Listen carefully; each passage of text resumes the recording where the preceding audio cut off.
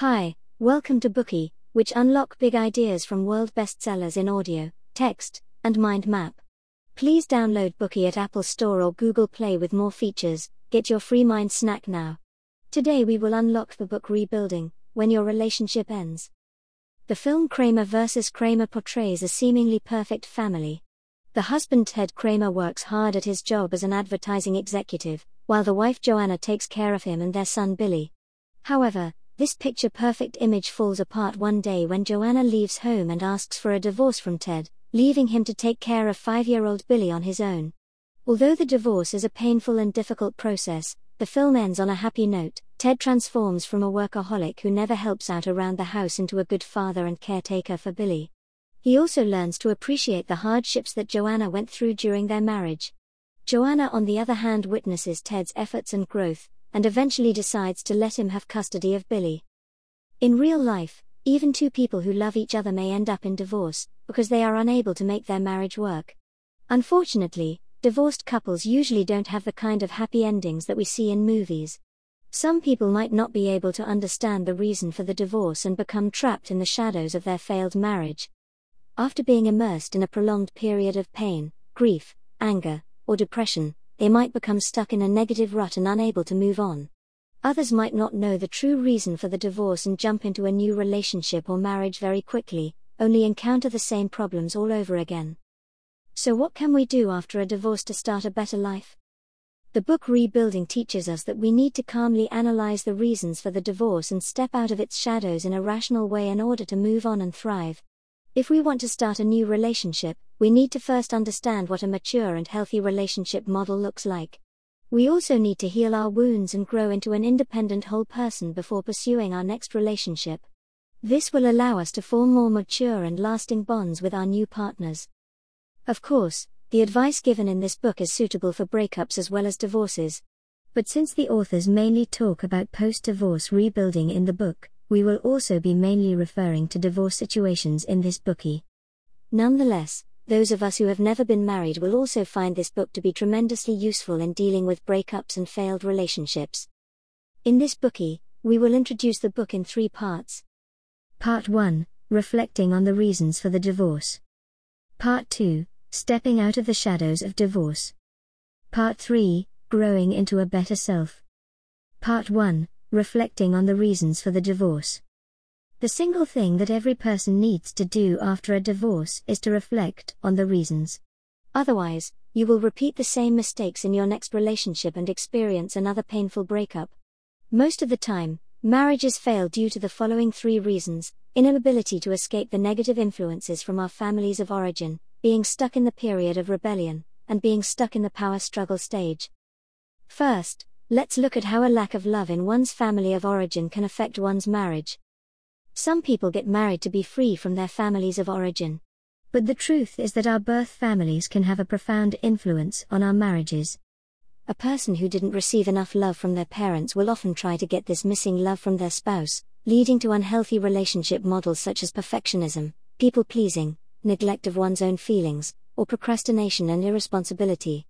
Among these, the most common is the over and under responsible relationship, which can also take the form of a parent and child relationship, caretaker and taker relationship, or alcoholic and enabler relationship. In this kind of relationship, both partners are dependent on each other, and while it may seem like a state of balance, it is actually very imbalanced. Over time, one partner will grow to resent the relationship and leave. Hence, it is one major cause leading to divorce. The book presents the example of Nancy, an over-responsible person, or OR for short. In her marriage, she expressed a strong need to control every aspect of family life, no matter how big or how small.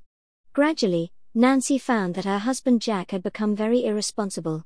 Major events aside, he had even stopped caring about little things like handling the checkbook. Nancy became very disappointed in Jack and eventually decided to end the marriage. In fact, ORs often give other people what they want. For instance, perhaps what Nancy really wanted was for Jack to show her more love and care, but instead she expressed this need by over-caring for Jack. Her behavior deprived her husband of his responsibilities and resulted in an over and under responsible relationship model. In such a model, one partner craves love and care, but the other partner doesn't know how to love and care for them. The OR soon grows hurt and resentful from the neglect and wants to leave the relationship. The worst part is that if the marriage ended without Nancy realizing the real cause behind it, she would most likely find another under-responsible person or UR and repeat the same pattern all over again. Similarly, if Jack didn't learn to become more responsible through the divorce, he would continue to seek another mommy to take care of him in his next relationship. Therefore, if we want to take charge of our own lives, we need to let our lives return to a balanced state. For example, if you are an OR, you can try the following method to restore the balance between give and take in your relationship. First, ask someone to do something for you.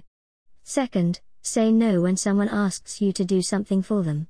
Take note of how you feel as you do this.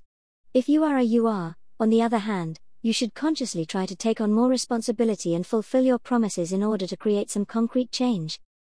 In summary, we must leave the negative influences from our families of origin behind in order to set up a healthy relationship model in our marriages. The second cause of failed marriages is that one or both partners are stuck in the period of rebellion. The period of rebellion refers to the stage during adolescence when the individual feels an increasing sense of independence and self, and craves freedom from the guidance and constraints given by the adults around them, especially their parents.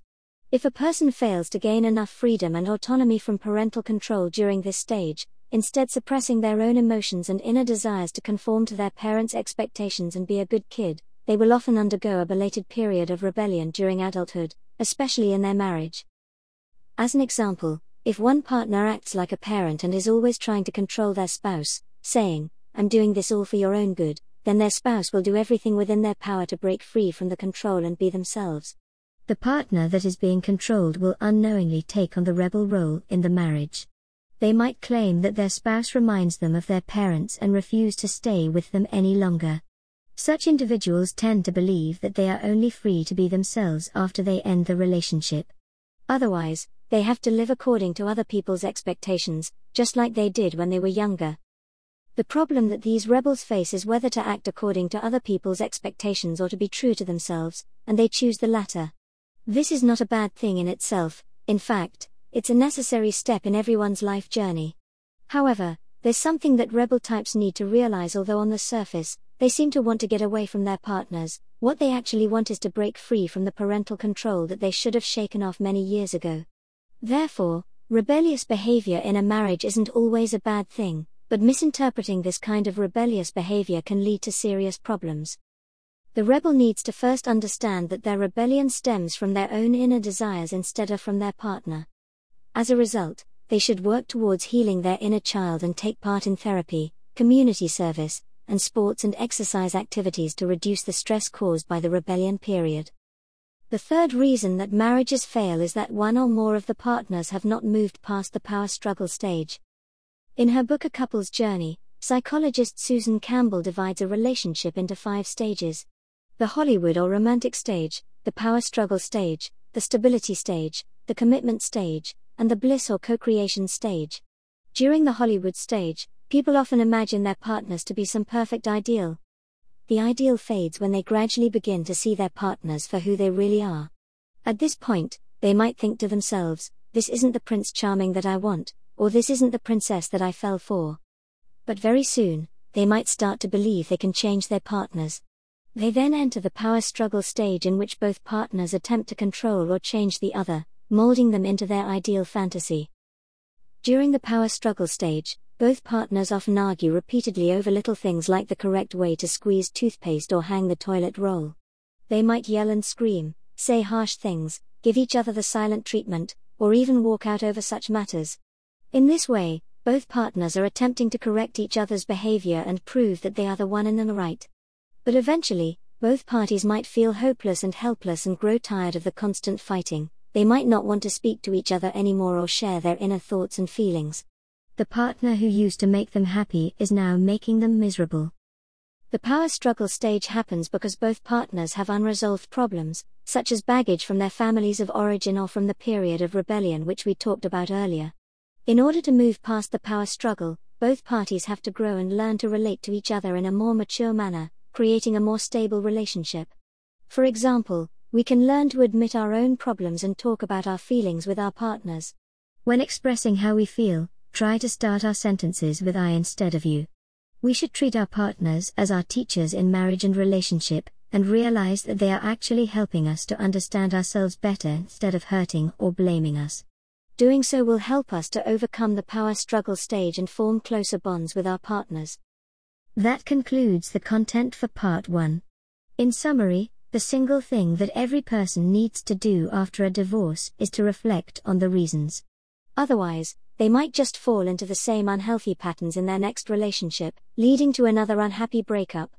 In general, there are 3 reasons why marriages fail: inability to escape the negative influences from one's family of origin, being stuck in the period of rebellion, and being stuck in the power struggle stage.